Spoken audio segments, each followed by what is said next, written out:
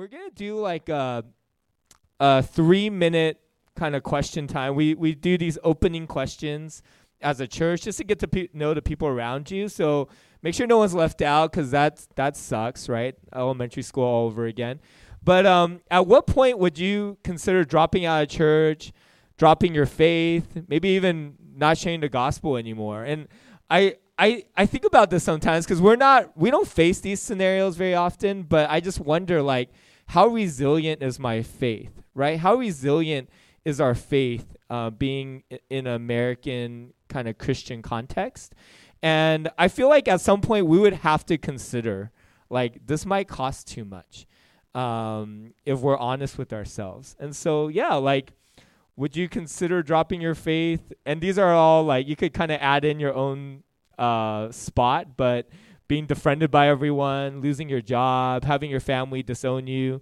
If being a Christian was illegal, would you still become Christian? Would you still proclaim your faith and gather with other believers if you had a yearly fine of 20 grand or prison or death? I know. We do a lot of dark questions here. That's how I hope you get your coffee to, like, offset the depressive questions. But yeah, I'm going to give you guys 2-3 minutes to talk about this, and then I'm excited about our message this morning. You're good. Yeah. This is my friend Jabba. We have been friends for about 7 years. Thanks for waving, 4 of you. Yeah, 5, 6, 7. All right. And I met him in Singapore. I was actually there for a Bible school for 9 months. And Jabba and I became really good friends. We hung out a lot. We shared a lot of food. And I think we're just kind of, Pool party, yeah.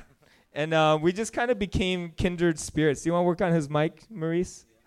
It's okay? All right. Okay. He's not coming out. Oh, there we go. All right. And I think for me, there was so much that I learned about my own Christian walk, hearing from his perspective, growing up in India, pastoring there. He actually just launched the church 3 months ago. Mm-hmm. And I think what I realized is that I have a very American brand of Christianity. And there's a lot of things that I love about what we're doing in the American church.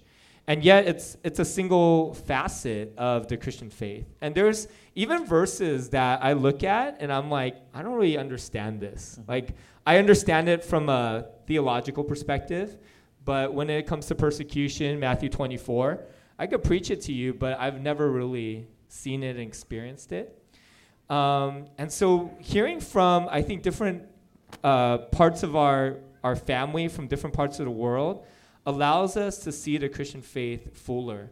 Allows us to see God in a fuller way. Allows us to understand the gospel and its worth in a deeper way. And that's something I long for my own life. And so I've kept in touch with Jabba. I have a friend in China that I reached out to last week and kind of heard about the church there. I have a missionary that me and Nina took out to dessert two weeks ago. I have a friend in Canada that I keep up with. Mm-hmm. Because I think for me, I don't want our church to just kind of see this faith from an American lens. I want to have a broader understanding of the gospel, a broader understanding of what it means to be Christian. And so Jabba has been someone who's really blessed my life as a brother. He's living with me and Nina for 4 days in our living room. And so if you guys want to come visit, he'll be there, just hanging out. And we've just got to exchange notes and really understand. I just got to really understand a lot of what our family in India looks like. And so I'm going to spend like maybe 15 minutes just kind of interviewing Jabba, and then he's going to share some verses with us today. And I think we might have less fun than the kids, but still we'll have fun. All right.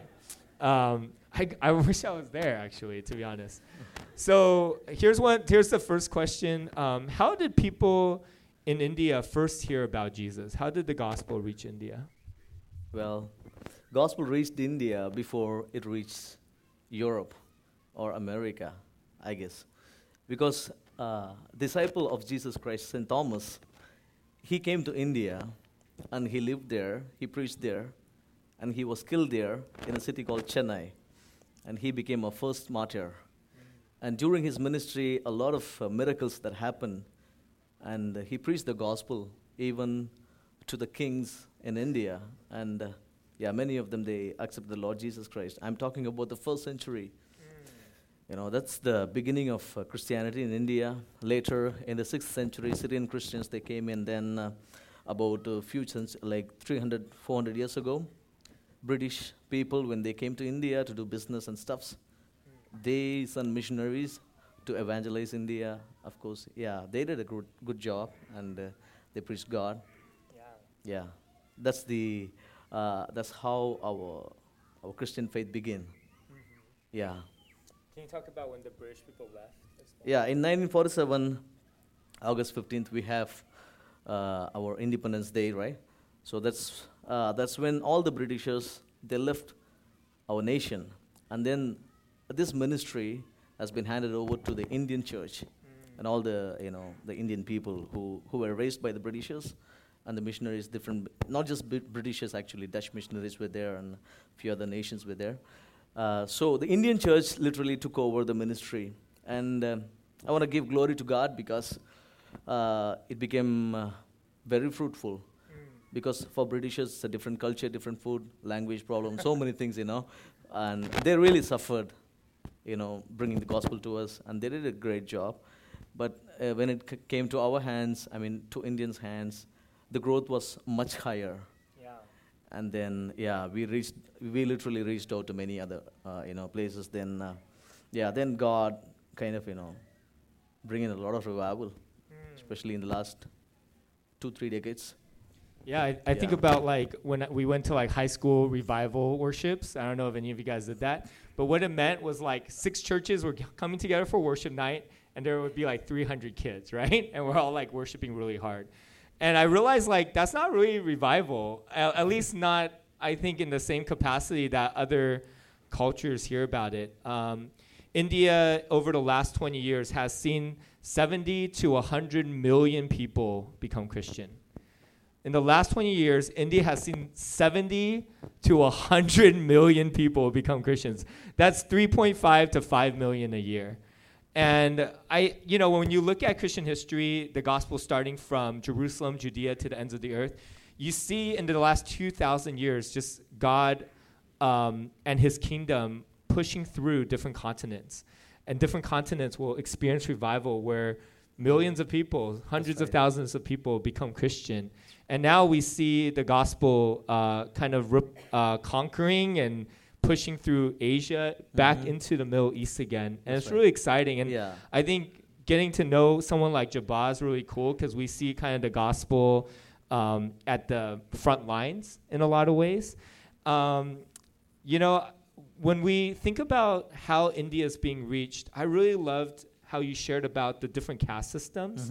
Can you share a little bit about that with us and how the gospel is reaching the lower class caste all the way to the highest caste? Yeah, that's right. When the Britishers came to India, they were so surprised and shocked to see the things that's happening. It's a part of Hindu religion. They have a belief that the creator God, according to them, is Brahma, a god called Brahma. And they say this priestly people are created from the head of Brahma. And then the next category is created from the chest, and then the stomach, and then it goes until the feet. And they categorize people according to this, set of theology. And they kind of were controlling the people. Stuffs, there are many stuffs which is not really true according to the Bible. And that's we know that we are created in the image of God, and all of us are equal. But they have this different theology, which says if you are a carpenter, your son, your grandson, all your generation will be carpenter. You cannot have any other education. You cannot become anything else than just you have to do what your forefathers did. So God really used the Britishers to reach to those lower caste people who are not allowed or to have education or any other privilege like the others. And they were completely rejected when they were, reached by the Britishers. And they were going through a lot of trouble. For example, they would not be allowed to take water from the same tap. they would not be allowed to, even dress up, like the others.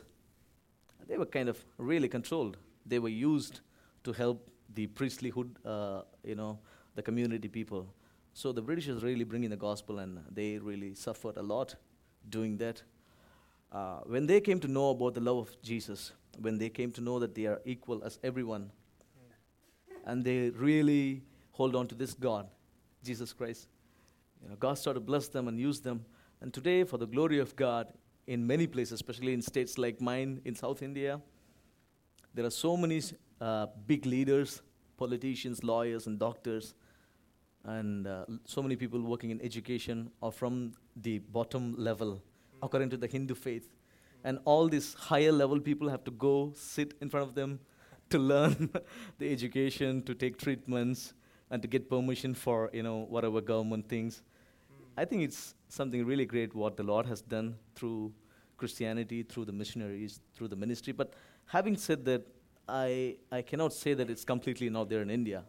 Still, the caste system is practiced in places, in remote places, in villages and stuff. So we're still working and praying and doing things together. God is moving in a powerful way. Yeah, reaching out everyone. It was really cool to hear about how missionaries, or even like just Christians in India, will go to the most remote villages to share the gospel. That's right. And see a miracle, and then like the whole village, hundreds of people will come to know the Lord, like immediately. That's right. And I just imagine, Hunger Games, District 12, right? Like your whole life, you've been told since the creation of the universe, you're the lowest caste. Mm-hmm. You're not human. Mm-hmm. You can't wear shirts, whether you're a guy or girl. You can't wear shoes. Mm-hmm. You have to walk around barefoot. Mm-hmm. You'll never be educated. You're created by God to help the other. You're created by God to be slaves, basically. Yeah, that's right, yeah. And then the gospel comes. And liberates. And the gospel is we're all sons and daughters of God. Yeah. And then to see a whole society turned on its head. That's right? And that's what the kingdom of God is about. Yeah. The sinners, the prostitutes, the poor, God reaches and makes puts becomes them on top. Yeah. Yeah. The least of the last shall be first. And we get to see that in India because of the gospel. That's right. Yeah. And now the highest tiers of society, we have Christians in now, and they're making some pretty big differences in those areas. That's right, yeah. I also loved hearing how, only about 7% of India is Christian, but there's areas in India where the gospel and revival has happened in certain states, and it's like 90% Christian. That's right. In certain areas. Isn't that amazing? There are a few states in India where there's a lot of Christians are living, especially in the northeast of India. It's a hilly region where there's a lot of mountains and stuff. About 100 years ago, they accepted the Lord Jesus Christ. And they came in, a bunch. And eventually they become whole Christian state. And they're going to have their, 100 years of Christianity celebration in few years to come. Yeah, so a couple of states, to be exact, like Nagaland is a state and Mizoram is another state where they have more than 95% of Christians. Wow, and all the other 3 to 4% or the army people who are serving there, or the other outsiders who go there for the job or stuff like that. The rest of the local people are all Christians. And there are some states like Meghalaya, they have more than 70% of Christians. Yeah, some states they have more than 40% of Christians. So it's not that whole India is, evangelized. Some parts the Christians are strong. Yeah, some places we are very weak. I mean, we still have to do a lot of works.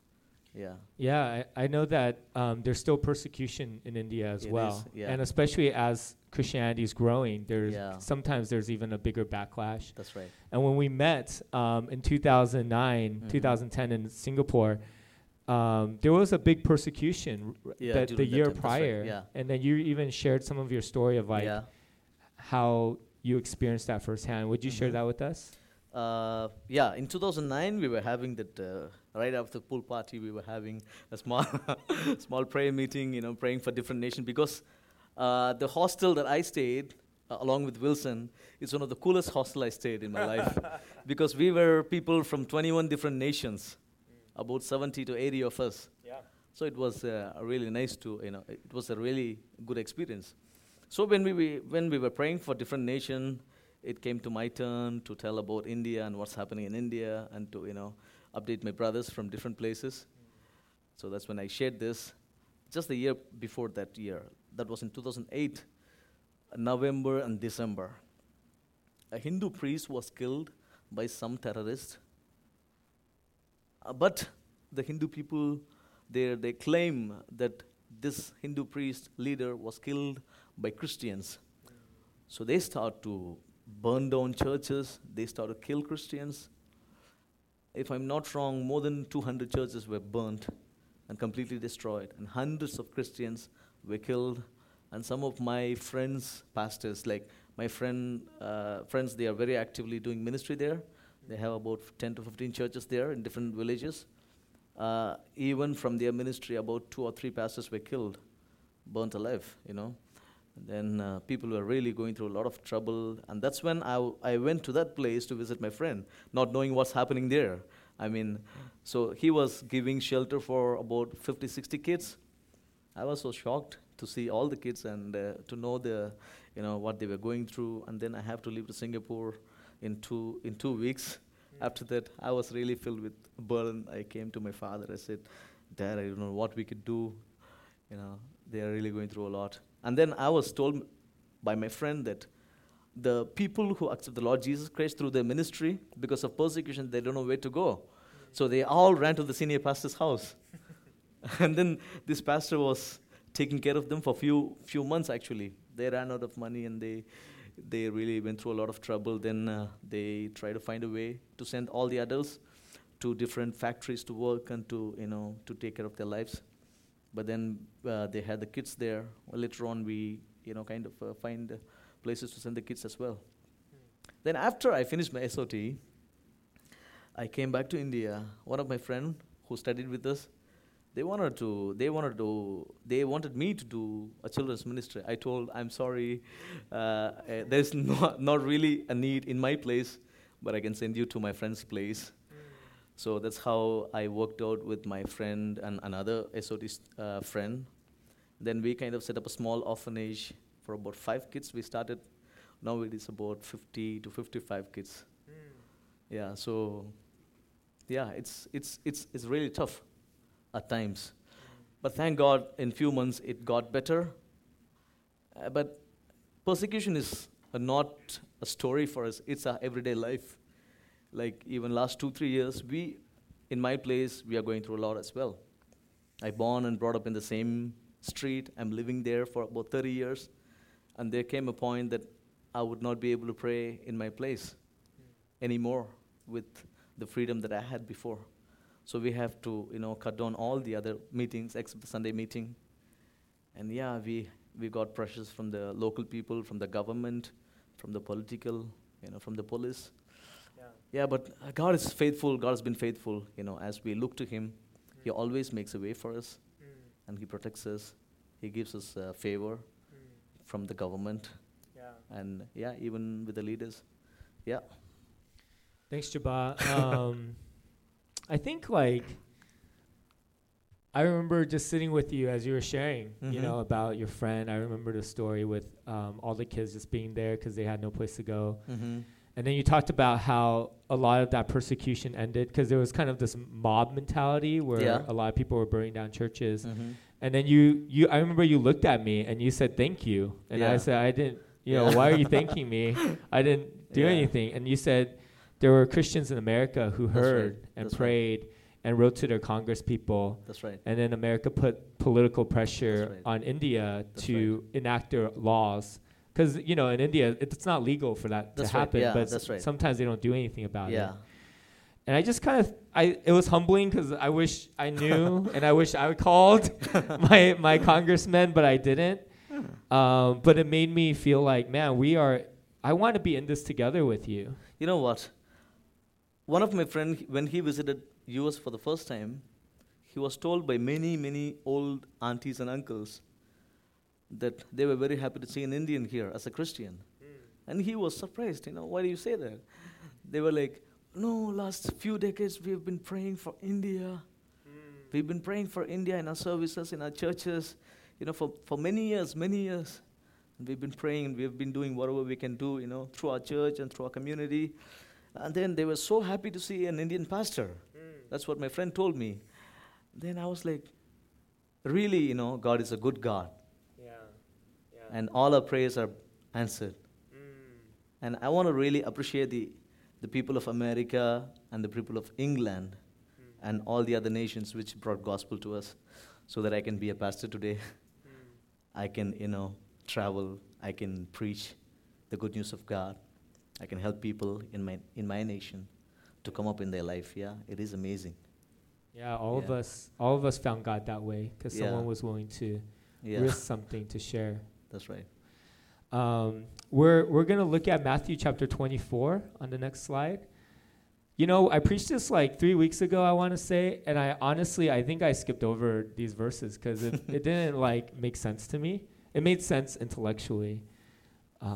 But I think, Jabba, as you shared this passage with us, it's not just something you understand, but you've lived this out. And so I feel really blessed to hear this passage from you. Yeah, thank you. And I'll come back up when you're done. Is that thank okay? you. Yeah. Right. Don't be scared.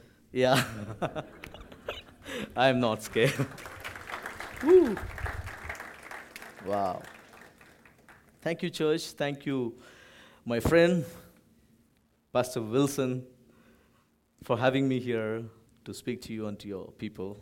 It's my honor and privilege to be here, to see my brothers and sisters in the same family body of Christ. Whenever I talk to believers from different nation, different race, this is what I feel, that we are practicing heaven here on earth. Does that make sense? Because in heaven, every tribe, every tongue, every people are going to be together forever and ever, worshiping the same God.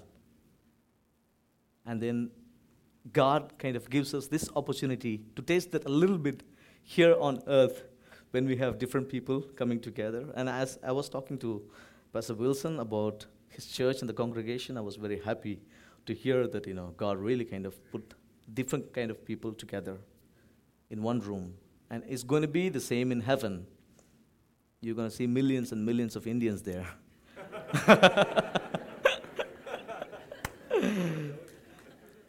So, you better love me, huh? So that you won't have trouble in heaven. Huh? And I really love you guys because I'm going to spend eternity. I won't be surprised if Wilson is going to be my neighbor in heaven, because I love him in this world and he loves me, so we're going to have a good time in heaven and on earth. But I'm very clear about the fact that this is our temporary home. And we are here on an assignment. We are here on, to do something what God wants us to do. So I'm very happy about that. Let's look this verse, Matthew chapter 24. And I want to talk certain things, from my heart, what the Lord has put in my heart the last few weeks and few months as I was praying, about different things. This is what, the Lord spoke to me. And then you will be handed over to be persecuted and put to death. And you will be hated by all nations because of me, because of Jesus. Right? It's really amazing to find our Savior when we are lost, when we are rejected, when no one comes to us. Jesus comes to us. He helps us. He lifts us up. He heals us. He does miracles to us. It's really a great thing, that part of life. But that's not the end of the Christian life. For example, if you look at the life of Peter, he was so, he was trying to catch fish and he didn't have any fish. And then Jesus came and he did a miracle to Peter. And Peter was like, oh, he's really powerful, And then when Jesus called Peter, follow me, it was It was one of the coolest things for Peter to do, to follow this miracle worker. And wherever they went, miracle happened. People got healed, the food multiplied, people got delivered from demon spirits. So many things were happening. But that's not everything about Christian life. They even went through a lot of troubles and problems, especially towards the end of Jesus' ministry. He was handed over to be beaten and to be killed. And when we see the history of Christianity, the history of what happened to the disciples of Jesus Christ, they all went through a lot of trouble. Most of the believers, they were killed as they went to preach the gospel. Only few of them, they had the natural death. And now we are living, I strongly believe that we are coming towards the end of the end times, or the beginning of the end times, and we can expect God to come anytime. And so many prophecies which is written about the last days are being fulfilled in front of our own eyes. But the Lord said the gospel will be preached throughout all nation, and then the end will come. So it is very much a part of our life to preach the gospel in different places. But when you do that, you end up getting persecuted. So I feel this word is to strengthen us, is to know that it's a part of our life. It's you don't have to be surprised if you're persecuted, because it's a part of our life. This says you will be handed over to be persecuted and put to death. I was talking to the, Nina and her friends there in the other room. And I was telling that we have so many promises in Bible, which we really like. I will make you the head and not the tail, above and not beneath. And then I will surely bless thee, multiply thee, all those kind of promises. But see, we also have promises like this. Then you will be handed over to be persecuted. And we don't want to hear such words. But this is reality. This is a part of our Christian life. We don't have to fear about the persecution. But God will give us the strength so that we can go through it and we can still preach the gospel. We can see the power of God, touching people's life and transforming, and we end up adding more souls into the kingdom of God. Hallelujah. That's the Indian way of preaching. We say 100 hallelujahs before we finish our sermon. So, verse 14 it says, "And this gospel of the kingdom will be preached in the whole world as a testimony to all nations, and then the end will come." As I was meditating on this verse and the verse from Matthew chapter 28, which says, "Therefore go and make disciples of all nations, baptizing them in the name of the Father, Son, and the Holy Spirit, and teaching them to obey everything I have commanded you. And surely I am with you always to the very end of age." And then God took me to Acts chapter 1, verse 8. "When the Holy Spirit comes upon you, you will be strengthened, and you will be my witness in Jerusalem, Judea, Samaria, and to the ends of the earth." And in Acts chapter 2, verse 17, 18, it says, "In the last days I will pour my spirit on all flesh." And then he says, "Your sons and daughters will prophesy, your young men will see visions, your old men will dream dreams. Even on my servants, both men and women, I will pour out my spirit in those days, and they will prophesy." So, going through all this verse, I kind of understand the heart of God, which I believe is not just for one local community or for one local church. And he literally commands us to go into all the nation. He's not giving us an option. If you can go, maybe you can go. If you feel like preaching, you can preach. He's not giving us an option. He's telling, therefore, you go and make disciples. Who go? You go. Turn to your neighbor and ask them, who go? God is telling you go.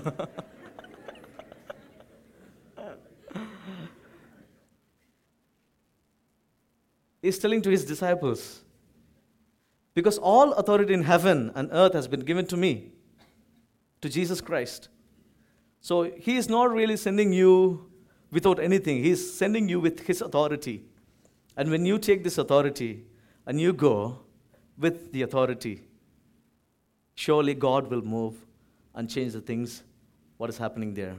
That's what exactly happened when the Britishers came to India. And that's what is happening when the Indians goes to different states, different cities to preach the gospel. And that's what is happening throughout the world. But I think as we approach the last days, it is important that we understand the heart of God. That His plan was not for one church or one city. He wants His body to be together, to be connected, to stand with each other, to pray for each other, to serve each other, serve together in different places, because we are going to be together there. You see? So He says, therefore you go into all nations. Go with the authority. Go with the gospel. Go with my teachings, which I have taught you, and teach the people to obey the commandments which I have given you. And I will be with you until the very end. He's not going to leave us in this mission. He's going to be there with us. When the Lord spoke to me about all these words, I said, I want to obey this word. And last 2 years, I've been going to different nations. So last 2 years, if I'm not wrong, I've been to at least 14 or 15 nations. And I've seen tremendous things happen. For one example I want to take before I close this, I was in Myanmar for the first time. I strongly felt in my spirit that I should go to Myanmar. I don't know why I'm going there. But I strongly felt that I should go there. I don't know anything about Myanmar. Even though they are our neighbors, I don't know anything about Myanmar. And I was looking for the cheapest flight fare, and I booked the cheapest fare. I went to Myanmar. I was so surprised because the day I landed, they had the worstest flood in that nation. Out of 14 states in Myanmar, 13 were affected by flood. Hundreds of schools and bridges, hundreds of houses were broken because of the floods. They were really having a very tough day, when I landed. And I was like, Lord, why did you send me here on this, during the worst time? And I was praying. Then some of the people whom I've never known, now I know Wilson here. I can be comfortable here in LA. But when I was going to Myanmar, I don't have Wilson or any other friend there. But anyway, after I booked my ticket, I started to search for Christians in Myanmar. I found a guy in Facebook. I told him I'm coming to Myanmar. And he said, wow. He asked me, are you a pastor? I said, yeah, I'm a pastor. Okay. He said, okay, come over. When are you coming? I said, I'm coming on 1st of August. Okay, I'm actually leaving tonight to Indonesia and Thailand. I will be back on 1st of August, the same day that you come here. Awesome. Okay, let's catch up when you come to Myanmar. And that's all I spoke to him. That's it. I landed in Myanmar. He gave me a call. And he said, are you free to come on Sunday afternoon? Yes, I'm free to come. He took me, and I went to a Roman Catholic church. He took me to a Roman Catholic church, and he had more than 300 people waiting there for me. And then I am there with this verse, if my people who are called by my name will humble themselves, turn from the wicked ways and seek my face, I will hear from heaven, I will forgive their sins, and I will heal their land. And I was telling, the healing of the land does not happen without us repenting and looking back to God and, praying for the healing of the land. He's not asking for all the Hindus and Muslims to repent. He's asking His people to repent. Then God can heal the land. So I was just talking that verse. And those people that are gathered there, they were so burdened because their family members are living in villages, living in the countryside. And they don't know what's happening with them. All the cell phone networks stopped working because of the floods. They do not have electricity. They were stranded in the mountains. So they were really going through a lot of pain in their hearts. And that's when I took this word. They all prayed and they all wept and cried. And they really accepted the word. And we all prayed together. And before we closed the meeting, my new friend kind of came to me and he said, Pastor, can you pray for our nation?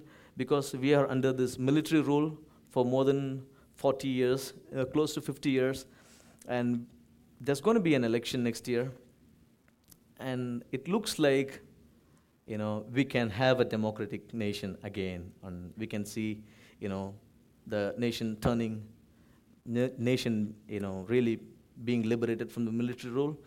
I said, yeah, if we all can pray together for this nation, God can really heal your nation. We all pray together, and you know what happened in Myanmar? The country is a democratic country now.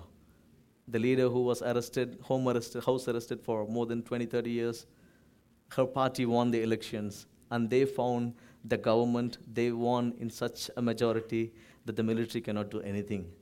And I was told the top second leader is a missionary organization's leader, is a pastor, is an evangelist and pastor. He happened to be the second man in the whole nation, which is going to open up a lot of ways for ministry and for gospel. So many things happen in so many places as obey this word and go into the nation with the authority that the Lord has given us. And now I'm here in America, especially to pray for the elections in America. And when I told my brother Wilson that I'm coming to the U.S. to pray for the elections, he said, you must come to L.A. And then, I thank God I'm here. I can spend some time with you. I hope God will bless you and use you mightily in the days to come. And thanks a lot for praying for the Indian church and Indian Christians. I pray that God will use this generation to bring a change even in your nation, even in the government sector and everywhere. And I believe the authority is not in the hands of the world. It's in your hands and my hands. And if we take that and if we exercise our authority, we can see the kingdom of Satan really coming down and people being liberated and God's kingdom established in this nation and throughout the world. God bless you. Thank you.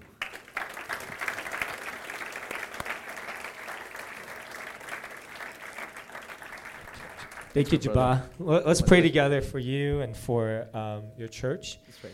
And, again, I just feel like when we suffer for something, we know its value. Yeah. And I think when we see the Indian church suffer, we see the value of the gospel through your life and through the life of your church. And we pray that we'd be willing to sacrifice for the same gospel.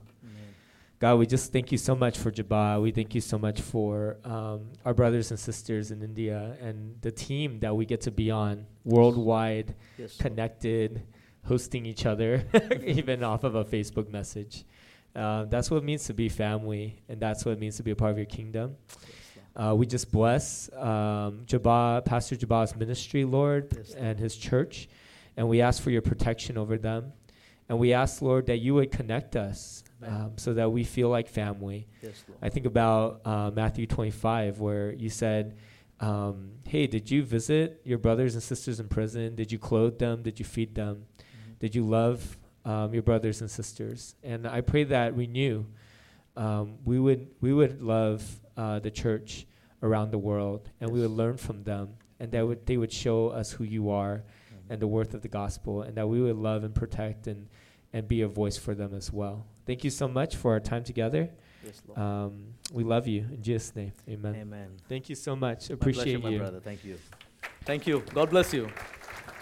As we go into worship today, I just kind of think about, Jabal was talking about how the church is persecuted in India. And the first thing that suffers when a church is persecuted is worship, because it's so loud and it's so easy to identify. And I just felt what the Lord was saying to me this morning as I was praying is like, man, I hope our church can worship and sing for churches that have to be more silent, that the freedom we have to sing, that we would use that freedom, the freedom we have to share the gospel, we would use that freedom. And Jabba goes to churches around India. Some areas are very open and some are closed. And he tells the churches that have government that is more open, he said, the door is open right now, use it, because it could be closed one day. And I pray for our church that we have this freedom, that we would sing for other churches, that we would shout and speak for other churches around the world. So I hope that as that we could rise and sing today, that we could take communion, and that we would do it holding hands for our brothers and sisters in India this morning.